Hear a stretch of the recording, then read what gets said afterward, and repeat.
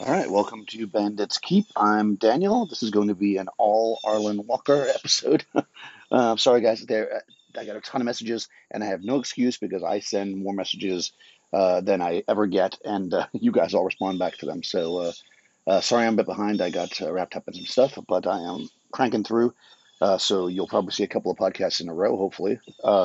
This is a bunch of messages about different topics we were talking about. Some really, really cool insight from Arlen, and let's get to it. Oh, I guess I should have mentioned, although I would assume anybody listening to this knows who Arlen Walk is, but he is the host of Live from Pelham's Wasteland, which is a podcast and YouTube channel. Check those out. Hey, Daniel, it's Arlen. Haven't called in a little while, so I thought I would call in. As for your comments on min-maxing and power gaming and all that sort of stuff, I totally agree with your comments about like how unfun it is to be at a table where you've agreed to play Jimmy Olsen and somebody shows up to play Superman, especially because, and I think this is something that you didn't mention as much, but is worth sharing.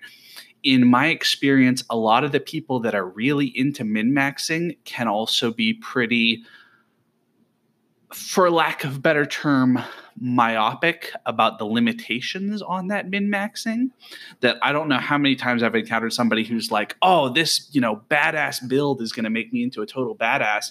And then you actually read the rules related to something. It's like, okay, you're going to be a badass some of the time, but the designers knew that people were going to try to do this, and you're not going to be a badass all the time. So like trip fighters are, I think, a really good example in kind of third edition era, because I've been playing some third edition era games and reading some games like that. And yes, trip fighters are powerful, and it is kind of realistic when you think about it, because certainly in particular periods of actual medieval warfare, the way that, for instance, you deal with somebody in heavy plate armor is you trip them or you knock them over or whatever, and then finish them on the ground where they can't move, basically, rather than trying to do a stand-up fight. So I'm doing air quotes, realistic in a way. The problem is when somebody comes to the table like, oh, I read the adventure path and we're facing almost all humanoids, so I built a trip fighter. And it's like, okay, all you've done is made it so that the dungeon master has to throw in, four-legged monsters so that they get their bonus versus being tripped, or you're just going to trip everything and make the encounters unfun, who want a chance for themselves to shine. And of course, it is also tied to the idea of like, there are certain adventure paths where there are lots of certain monsters, and people read those adventure paths before playing them and build something that's like, ooh, this is the best way to, beat Rise of the Rune Lords, that sort of thing, which is fine if you're playing a video game by yourself, but it's not fun at the table unless everybody else is playing that way too. And I think that was a good point that you made, that it really is really unfun when somebody is playing that way at a table where that's not really the way everybody else is playing. I mean, there are ways to deal with it, right? As the dungeon master, you can always deal with things, but that was sort of anyway, the point being, I thought that was a really good discussion about why it's not really fun to play with sort of power gamey types, but that at the same time, a certain level of mechanical minded decision making is totally a thing, right? Like if you play a big fighter with a two-handed sword versus playing a big fighter with a dagger, so you're doing like 1d4 damage versus 1d12 damage, like the DM, most of the time when you see that, it's somebody who doesn't really know how the damage works and doesn't understand like the difference between hitting an eight hit point creature and doing 1d12 damage versus doing 1d4 damage. And that isn't really, if everybody's in that position where they're just like, yeah, let's all use daggers because daggers are cool, it's sort of like that's not really a game that I would run probably. But more power to you if you want to do that. But there is really, I think, and one of the things that mechanically minded play signifies is thought, that players who are thinking mechanically have thought about the rules, have thought about the world, have thought about kind of how the game works, and are trying to engage with that. And I think that's really cool, right? That like not all mechanically minded decisions are min-maxy bullshit. Some of them are just players trying to understand, like, okay, I want my fighter to be able to kill things regularly because this is a dangerous world. So when I hit a goblin, I want to be doing that D12 damage and not that D4 damage. And that's cool. It's cool when you have players who are thinking about that. And, that's not to say that you have to do that. If you really want to fight with the dagger, go ahead. But it's nice when you get players who kind of believe in the world enough to make those sorts of decisions, I think. And that's sort of one of the things that I think is also sometimes overlooked in the discussion of mechanically minded play, that it is significant of players thinking about these things. Oh yeah, I agree 100% that being interested in the rules enough and the mechanics enough to get into it, right, is actually awesome, because you want people to get into the systems. And I actually I'm a fan of making the weapon choices count. In especially in long-term games. I think I play a lot of light games for one shots and stuff, and I actually like systems where all the weapons do the same damage or whatever, because you can then just create whatever silly character you want, or epic character, or who I'm calling. But in a long-term game, I like the idea that your fighter type might carry the two-handed sword because it does the most damage, but maybe it's too big to use in some places, so they carry a short sword, and then they might have an axe for some type of things, or a mace. I definitely like the idea that you switch up your weapons. I think the main problem, it's not really a problem, obviously, but the main thing that ends up happening, unfortunately, motorcycles go by. That might have been Jason. The main thing that ends up happening, that I see anyways, is that there becomes this one true way that works. The two-handed sword always does the most damage, and maybe your GM doesn't never put you in a situation where that two-handed sword is not the best option. And if they do, you get mad, right? I mean, I know that the games I've played, like fifth edition would be the most kind of the closest game I would have played that would have that min-maxy kind of possibility, I guess you call it. And I know that, like, for instance, my character, I mean, I had a cool weapon that I wanted to use, but it realized that very quickly that a specific spell that my character had was just way more powerful. So even though I wanted to use the weapon, I made a mini of my character holding the weapon, which was a dagger.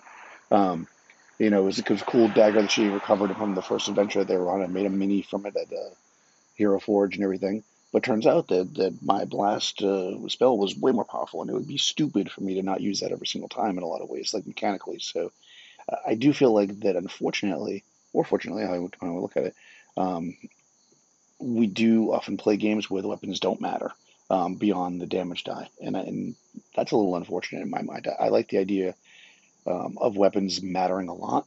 But I also like simpler games, so who knows what's right or wrong, right? But it's all fun in the end, and I think if your players engage with it, as long as they're engaging in a way that everybody at the table wants to engage, either everybody's building these super specific characters that are great at one thing, and then it's like, oh, we're gonna do this move together. You trip them, then I'll do this move that I'm good at doing when they're on the ground. Maybe I grapple them or whatever.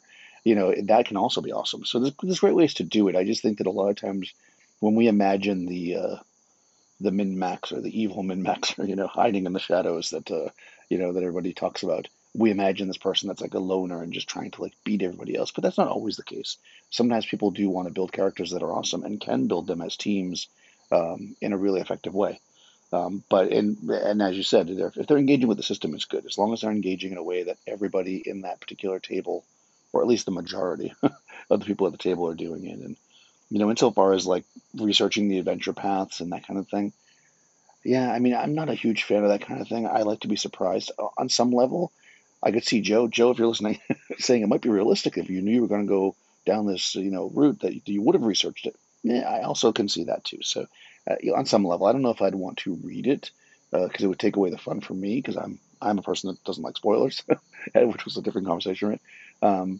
But I think it would be useful. You definitely don't want to build a character out in a vacuum. I think that's what Session Zero is good for, right? Where you can say, like, you have this plan to build this heavy plate mail fighting guy with a big sword and everything, and then the GM tells you in the first session, with no warning, oh yeah, you're going to be on canoes the whole time. I mean, you don't want that, right? Or you've built this water cleric and you end up being in the desert, although maybe that'd be good. So yeah, you definitely want to have some information about the adventure path, but not every detail. You want to build what you think might be the best thing. I mean, I think that a lot of these games do a pretty good job too at allowing you to uh, direct your character build as you go. So if you find yourself suddenly in a desert, you could take a desert feat or whatever. Um, so that's also pretty good. So I think there's that level too. So yeah, I mean, I never like to say anything's wrong. Definitely I have my personal preference as to how to play. Um, but I think you're right. You make a really good point that people aren't who are engaging with the rules mechanically are still engaging with the rules, and that means they're interested in your game, and that's what you want, interested players. But also, right, it can take away fun if people aren't playing, if they aren't on the same page, I guess we'll say. So yeah, awesome. Good, really great thoughts. So I was also going to comment on your discussion of levels and the value of levels. And I really agree with you about the idea of earning a chance to be a badass. That's what I love from a lot of different styles of games, is the idea that you have kind of fought through those hard to win levels and get to the point where you get a random encounter with 6 goblins, and it's like, okay, my fighter's just going to cleave through them in a second, and that's going to be awesome because the goblins and I know that, and that's like, yeah, tables have turned, buddy. That's really cool. That's why, for instance, when I play Skyrim, I often play with the Requiem mod, which de-levels the world. Basically, it makes all the monsters and the treasure not associated with your level, because a lot of the stuff in Skyrim is basically randomly generated based on your level as you move through it.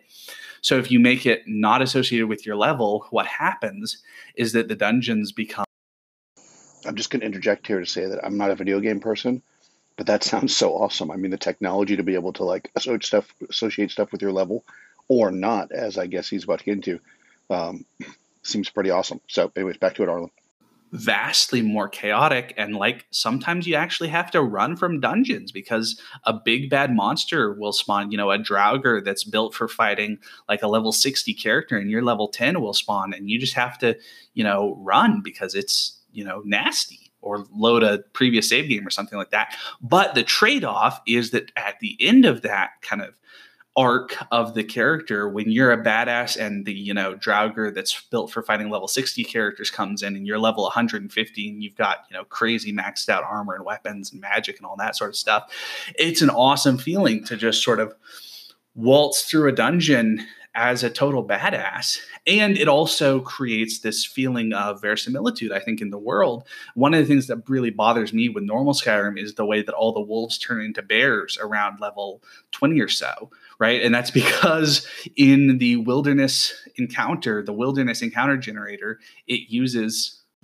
wolves and bears as basically the same kind of natural predator encounter, and it's just scaled to your level. So what happens is all of the wolves turn into bears somewhere along the way, and that feels like ridiculous. It's totally absurd how you're wandering through Skyrim as a low level character and there's wolves all around, and then you get to level 30 and suddenly it's full of bears, and you're like, what the hell happened to this place?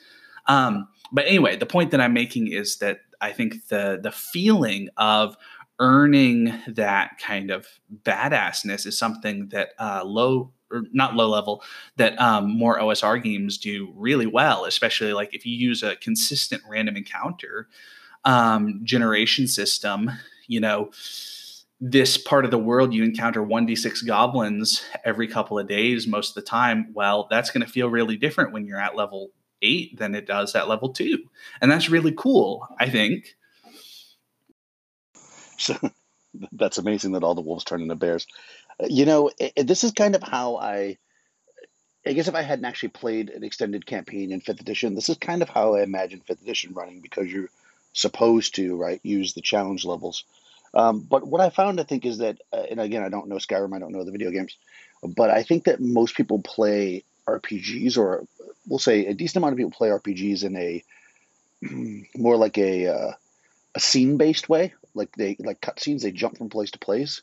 So I think that's why everything being at your level doesn't feel as weird as it would in that case, where like all of a sudden everything jumps up. But yeah, you do definitely long for goblins, right? In let's say fifth edition, once you get to higher levels, and it's hard to use them without creating some kind of custom powerful goblin, because the thing is you can't just add more goblins because of you know, uh, no, not bounded accuracy. What's the other thing? Action economy, right? So you can't, for instance, let's say a first level group of 4 players can fight off 4 goblins, right? You can't take a fifth level group and have them fight off 100 goblins. I mean, maybe if they have AoE powers and stuff, but just generally speaking, let's say they're just fighters, right? Because they would lose eventually because they would just get overpowered, which maybe is realistic, but isn't so heroic. That's one reason why switching to more of a wargamey vibe when you get to that number of things might be interesting. So uh, there I go pitching chainmail again. But anyways, Arlen's still talking about levels. This is really super interesting. To speak a little more about the idea of becoming a badass by leveling, I played in a fairly long, well, the game's still going and it has become fairly long game where the dungeon master was using old school rules and was using things like random encounters, but basically would change the random encounter tables in relation to our characters' level and abilities for the same area all the time based on kind of our characters leveling up and things like that. So, for instance, I would joke about the fact that like the goblin random encounter on this one stretch of river that we traversed a lot was basically like our level in D8s of goblins, because we started off fighting like 5 or 6 goblins there. And by the time I left, it was like, there are 20 or 30 goblins in this random encounter. And that to me felt just awful. Like, by the time that I was sort of towards the end of my time in that campaign, whenever people would ask about like, what was my character thinking? I would always say like, we should join the bad guys. Like the bad guys are clearly vastly more competent and capable than the good guys in this world. And one time, the DM sort of snapped at me about metagaming with that. I sort of snapped back that like, look, if we have gone from level 1 to 7 and the rest of the bad guys have gone from the equivalent of like stuff facing level 1 characters to stuff that faces level 7 characters, none of the good guys have gone through this except us, right? Like that's okay for us because every time we run into goblins, we can still defeat them. But the merchant caravans, the city guards, all of the other people in the world, they're going to get their asses kicked every time they leave the safety of the town walls, basically. And that was sort of my point about how this character living in essentially a leveled world would perceive it. Because I think it's true that a character living in a leveled world where the good guys aren't leveled, but the bad guys are, would immediately go to, why is it that, the goblins are in, within 3 years of me coming to this region of the world, why is it that there are now 20 goblins in every goblin attack instead of 5? Like, doesn't that say something about the threat that is rapidly growing? And there were a number of reasons that I quit the campaign, but one of them was it felt like leveling up wasn't worth anything because I knew that we were just going to have to fight worse stuff. Because in like the same area, the same like part of the map, it wasn't. And that sort of ties to, I think, another problem with that campaign, which is I feel like the DM of that campaign did not really trust the players to create interesting things. And so he felt like, because he is the sort of person who basically feels like the only interesting combat is a desperate combat, which I think is total bullshit. He basically felt like, okay, if we're going to have interesting stuff, it has to be me creating the interesting, desperate combat with random encounters. I can't trust my players to throw themselves into the deep end to have, exciting encounters with the stuff that is further afield. So we've got to make the goblins more deadly, right? We got to add more goblins to make sure that all these fights with the goblins are exciting. And I think that is, well, that's totally contrary to the way that I run games, especially nowadays, that a lot of, even with sort of more modern rule sets, I really like the idea of like, yeah, if you're in the woods that are sort of rated for level 1 characters, to use like video game terms, you're going to encounter level 1 rated stuff. Now you're going to encounter treasure that's equivalent to the level 1 rated stuff. So, if you're near civilization and all you do is take, day treks out to the dungeons, there are other adventurers who have probably done that or are doing that. And so no wonder you're not getting very good treasure. But hopefully, And I think you would be remiss to say that it's not just hopefully. This is what happens. That the players, because they're engaged and interested in playing in the world and all that sort of stuff, they go, hey, wait a second, let's go further afield next time to try to get more treasure or to face more badass monsters or things like that, because they want to play interesting games, right? So anyway, I think the best version of that is in my Ash Valyria game so far, where the player characters have really come to recognize that like the area that they're in is mostly populated by ape men in the jungles. And at first they were a pretty serious threat, but now the characters are all level 3. So the characters don't need to worry about running into ape men as much now, but they also know that the treasure isn't as good out here, right? If they go further afield, they're going to run into, the lizardmen, and the lizardmen have 2 hit dice instead of 1 hit dice, and they travel in packs of like 2d8 instead of 1d8. And isn't that interesting? Because now we know that there's like a deadlier threat out there. They probably have more treasure because other adventurers haven't picked over those dungeons yet. So let's go, fight our way through the ape men and go to where the lizardmen live and that sort of thing. And that I think is really cool. That is like what I want from this kind of old school organic development of a world. But anyway, the point that I'm getting at is I totally agree with you about the idea that like it's really fun to earn that sense of having a very different relationship to the world as you progress through a game. Yeah, I think it's all super interesting, and that's a really good point about your campaign. That they know this area is it's got the ape men, and then if they went further, it was more deadly with the lizardmen. And hey, less powerful people or less experienced people haven't made it out this far, so clearly there's going to be more treasure. It hasn't been picked over, as they say, right? I think the only downside in my experience playing games like this is that when let's say they get to like 6th, 7th level, and now the ape men are just table time wasted because it's too easy, right? At that point, what I generally do is I just hand wave stuff like that. Either they know the path well enough, the ape men have heard of them, so they stay away from them, or I narrate it if they have to. I'll just be like, well, you encountered a few ape men, they ran, whatever. Because I feel like you don't want to waste your table time, half of your game fighting stuff that can't beat you, right? Or typically, that's actually my problem with that whole Tucker's Cobalt thing. I think I made a video or an audio, I can't remember, about this idea of like just let the characters get past the weak stuff. But when they're in those mid levels, like you say, the 3rd level, that's so great because they're making a choice, right? They can go in there and be like, you know what?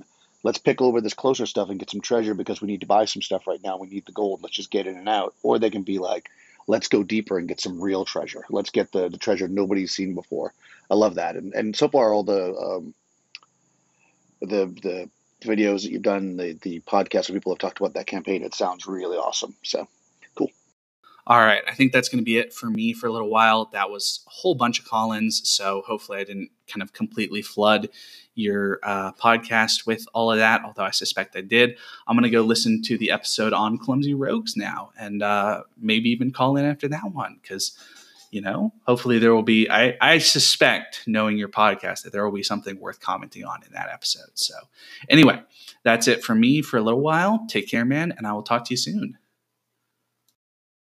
Okay, so I got a whole bunch of messages here from Arlen that are titled Structuralism, but the first one I have is number 2, so I guess number 1 never made it, and I'm pretty sure that's the case because in number 2 he's kind of mid-sentence here, so we'll let him go, and then I'll see if I can figure out what I missed. Or at least because you're aware of the difference between winning and losing and are, if not actually engaging with that, at least aware of that possibility. That if you didn't know what the difference between winning and losing a game of chess was, you would essentially have no capacity to understand why any of the chess rules mean anything, right? It's totally built on this unwritten rule that is outside of the rules of playing chess itself. So anyway, skip forward to role-playing games. Now, role-playing games, of course, are not chess. And as people have talked about with winning and losing and all that sort of stuff, there's sort of no way to win and no way to lose and all that sort of stuff. But role-playing games do have structure to engage with the game. They do something in some way similar to chess in the way that they provide an incentive structure, right? Most of them are built on the principle that advancement is key to playing the role-playing game. That it's not just about having fun with your friends, because you could have fun with your friends doing anything, right? You could play video games or play poker or, smoke cigars or get drunk or whatever. There's all sorts of other things you could do. I realize that's kind of a weighted list of things you could do, but there's all sorts of other things you could do with your friends to have fun. The sort of argument of the game at its core is you could have more fun with your friends by doing this, and you could have more fun in the game by being better at the things that your character is expected to do in general. That's sort of the core incentive structure of a lot of these games, right? So that's XP, right? Leveling up gives you a better chance at doing the things that your character wants to do, essentially, right? So if you're a fighter, you get more hit points and you get better at hitting things. If you're a wizard, you get more spells. If you're a thief, you get better at doing thiefy stuff. And this is even more true, I think, in modern games than it is in old school D&D. But at its core, this is something that is... I'm just going to jump in here because it was between messages, even though he's in the middle of a thought. But maybe this might be controversial. We'll see. But I don't stand by this whole you can't win or lose in RPGs. I feel like the reason why they wrote that way in the first versions of D&D was because they were coming from a war game background where it was clearly two players playing against each other, and one of them won and one of them lost. Or you're playing Monopoly, right, and somebody wins. And an RPG is different in that case because it's an ongoing game. It's a story, but you still win. I mean, you win by finishing the quest, by getting more gold than everybody else. You lose by dying, I guess, or by not completing the quest and still surviving. So there's moments, maybe more like life, where you can win and lose, but the overall game is never necessarily won or lost. So I guess that's what they mean there. But I do think there is an idea of winning in D&D. I mean, people joke about it, but like when you finish a dungeon or you kill this evil guy that you've been chasing through your campaign, you won. I mean, you won at D&D. I mean, in my mind, that is 100% a thing. I mean, maybe it's easy to say you can't really lose, although I guess if you have a really terrible group and you fight all the time and that kind of stuff, that's probably losing more so than not completing the quest. Because in the end, if you have fun and you're hanging out with your friends, then more fun than smoking cigars and doing that. In fact, you could smoke cigars, drink whiskey, and play D&D. I guess you could do that with video games too. I don't know. Anyways, let's get back to Arlen. Really central to the game part of RPG, that it's the difference between role-playing and just having fun telling stories together and playing a game has to do with this incentive structure, right? That's part of what we mean when we say system matters and all that sort of stuff. And anyway, I'm getting a little bit off track. And there are some other games to get more off track. There are some other games that do this really explicitly, right? Like Burning Wheel is totally built on the idea that like to play the game, to engage with the game, characters have to want to get better at the things that they do, right? They have to, because the whole kind of structure of the game is built around this incentive cycle with the Artha. Anyway, the point that I'm getting at is that I think when people say, well, you could just role play, you could just play a clumsy thief and all that sort of stuff, is that they're really they're essentially playing chess without playing to win, right? They're ignoring the game part of the game in a lot of ways. Not in a way that is quite as fundamental as playing chess without understanding the difference between winning and losing, but in a pretty fundamental way, right? If you're just, playing the game without any awareness of or engagement with these kind of incentive structures, are you really playing the game? And that's sort of my point with a lot of this discussion, is that like, yes, there are all sorts of other things you could do and other ways to work with it, but that's not really playing the game, right? And that's sort of the same way I feel actually about a lot of kind of old school stuff where people are like, well, you can just, role play it out. And it's like, well, yeah, but that's not really the game. That's just talking. Anyway, that's a different argument. But what I'm getting at is this idea that I think a lot of the discussion about just role play it out, it is true that you can just role play it out, but that's not really playing the game, at least the way that the game is written and structured. Okay, so here I think I'm going to disagree with you a little bit. I think that you are right, and I think it matters, right? But we're talking about, I guess in this conversation, we're talking about the difference between like a more modern game, like let's say fifth edition Dungeons and Dragons, which is like what I was talking about. Yeah, you would not be playing the game correctly to have a low dex rogue. It wouldn't make sense. Your abilities would suffer. It just you would not be playing to win. In an OSR game, though, since your ability scores mean little to nothing, except I granted the XP, which obviously is a thing, right? You are not hurting yourself as much. And I think that the part where I'm going to disagree is the role play part of it. I think the more simplified the game is, the more role play happens. And my understanding, and of course I wasn't there. I was born, but I was an infant when D&D was created. Is that most of the stuff before they started adding skill systems and stuff, the people who created D&D and the way it was created to be played was, in fact, role playing it out. You want to pick a lock? Tell me how you're doing it. You want to climb that wall? Tell me how you're doing it. You want to convince the guards that you're actually here to deliver, some pies? Tell me how you're doing it. And that was the game. So when you look at old school games trying to capture that style, that's what I think they're doing. So in fact, you are playing the game when you role play. I would say if you're playing something like original Dungeons and Dragons, or even as far as like let's say BX, less so as you progress through the editions. I think that if you can get through an entire session rolling minimal dice, you've done a good job. And I mention the dice only because the dice are what tests the mechanics, right?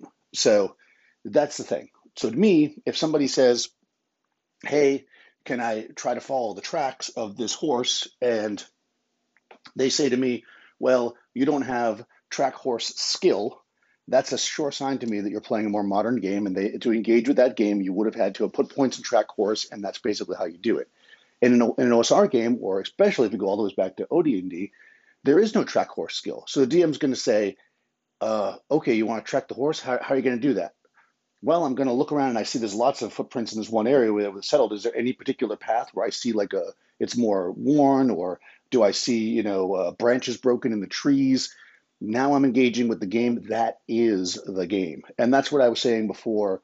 Um, I said, this is going cross podcast, obviously. It was something I think I made a comment on Joe's podcast where he said that combat isn't role play, but see, to me, the entire game is role play. The talking about skills is role play. The how do you fight is role play. If you are playing the game just rolling a d20 and scoring against an armor class, that's fine. That works, and that's the mechanics. That's what you're talking about. But if you're saying, okay, this is what I'm going to do. I'm going to I'm going to run off to the side where I see those boulders, and I'm going to try to wedge my 10-foot pole in there and roll the boulders across to block off so no more orcs can enter the space. That is role play. That is talking, and that is not mechanically, at least in most old school games, mechanically in the game. It's something the DM has to figure out, which goes back to the ruling schools. Wow, we go full circle. So I think here I disagree slightly that you're by playing a character that is not optimized. I think that's what we're talking about here. You're not engaging with the game. I think it depends on the game. And I would 100% agree with you in a more modern game, but in an older game, I don't think it matters as much. Although I will say you're right because it does matter at least a little bit, let's say for the XP. So I guess in the strictest sense, you're right, but I don't think it matters as much in an older game as it does in a newer game. But yeah, you're making some awesome points. I do really like the chess analogy. It's one of the best conversations about this that we've had. I think it's a really good way to put it in the engagement with the game. So yeah, awesome. Which is not to say that you can't make your own game out of it. If what you want to do is sit around the campfire and tell stories with your friends where you don't roll dice at all, that's fine. But that's not playing an RPG. And I think that it is an important distinction to recognize that these games, in as much as they are games, do have structures that are either engaged with or ignored by the players. And when they are ignored, that means something, right? So when you play a thief or a rogue with 8 dexterity in 5th edition, you're essentially ignoring the core system by which the system itself is trying to structure your experience. And so you're not really engaging with the game, at least as written. Which is not to say that your game can't be something else. And I think that's an important point to make too, that your game doesn't have to be the game that Wizards of the Coast put out. But acting like your game is the game that Wizards of the Coast put out when you're playing a rogue with 8 dexterity is dumb. So clearly, even on my own podcast, I don't finish listening before I make a comment. Yes, exactly. We are on the 100% on the same page. All right, then. That was pretty awesome. Thanks, Arlen. Lots of good info there. Lots of great opinions. I've been loving all the back and forth we've been having on the different podcasts and on the Audio Dungeon Discord. So I thank everybody. And as I said at the beginning, I will try to answer the rest of the calls as they come in. And yeah, guys, be well, and I'll talk to you soon.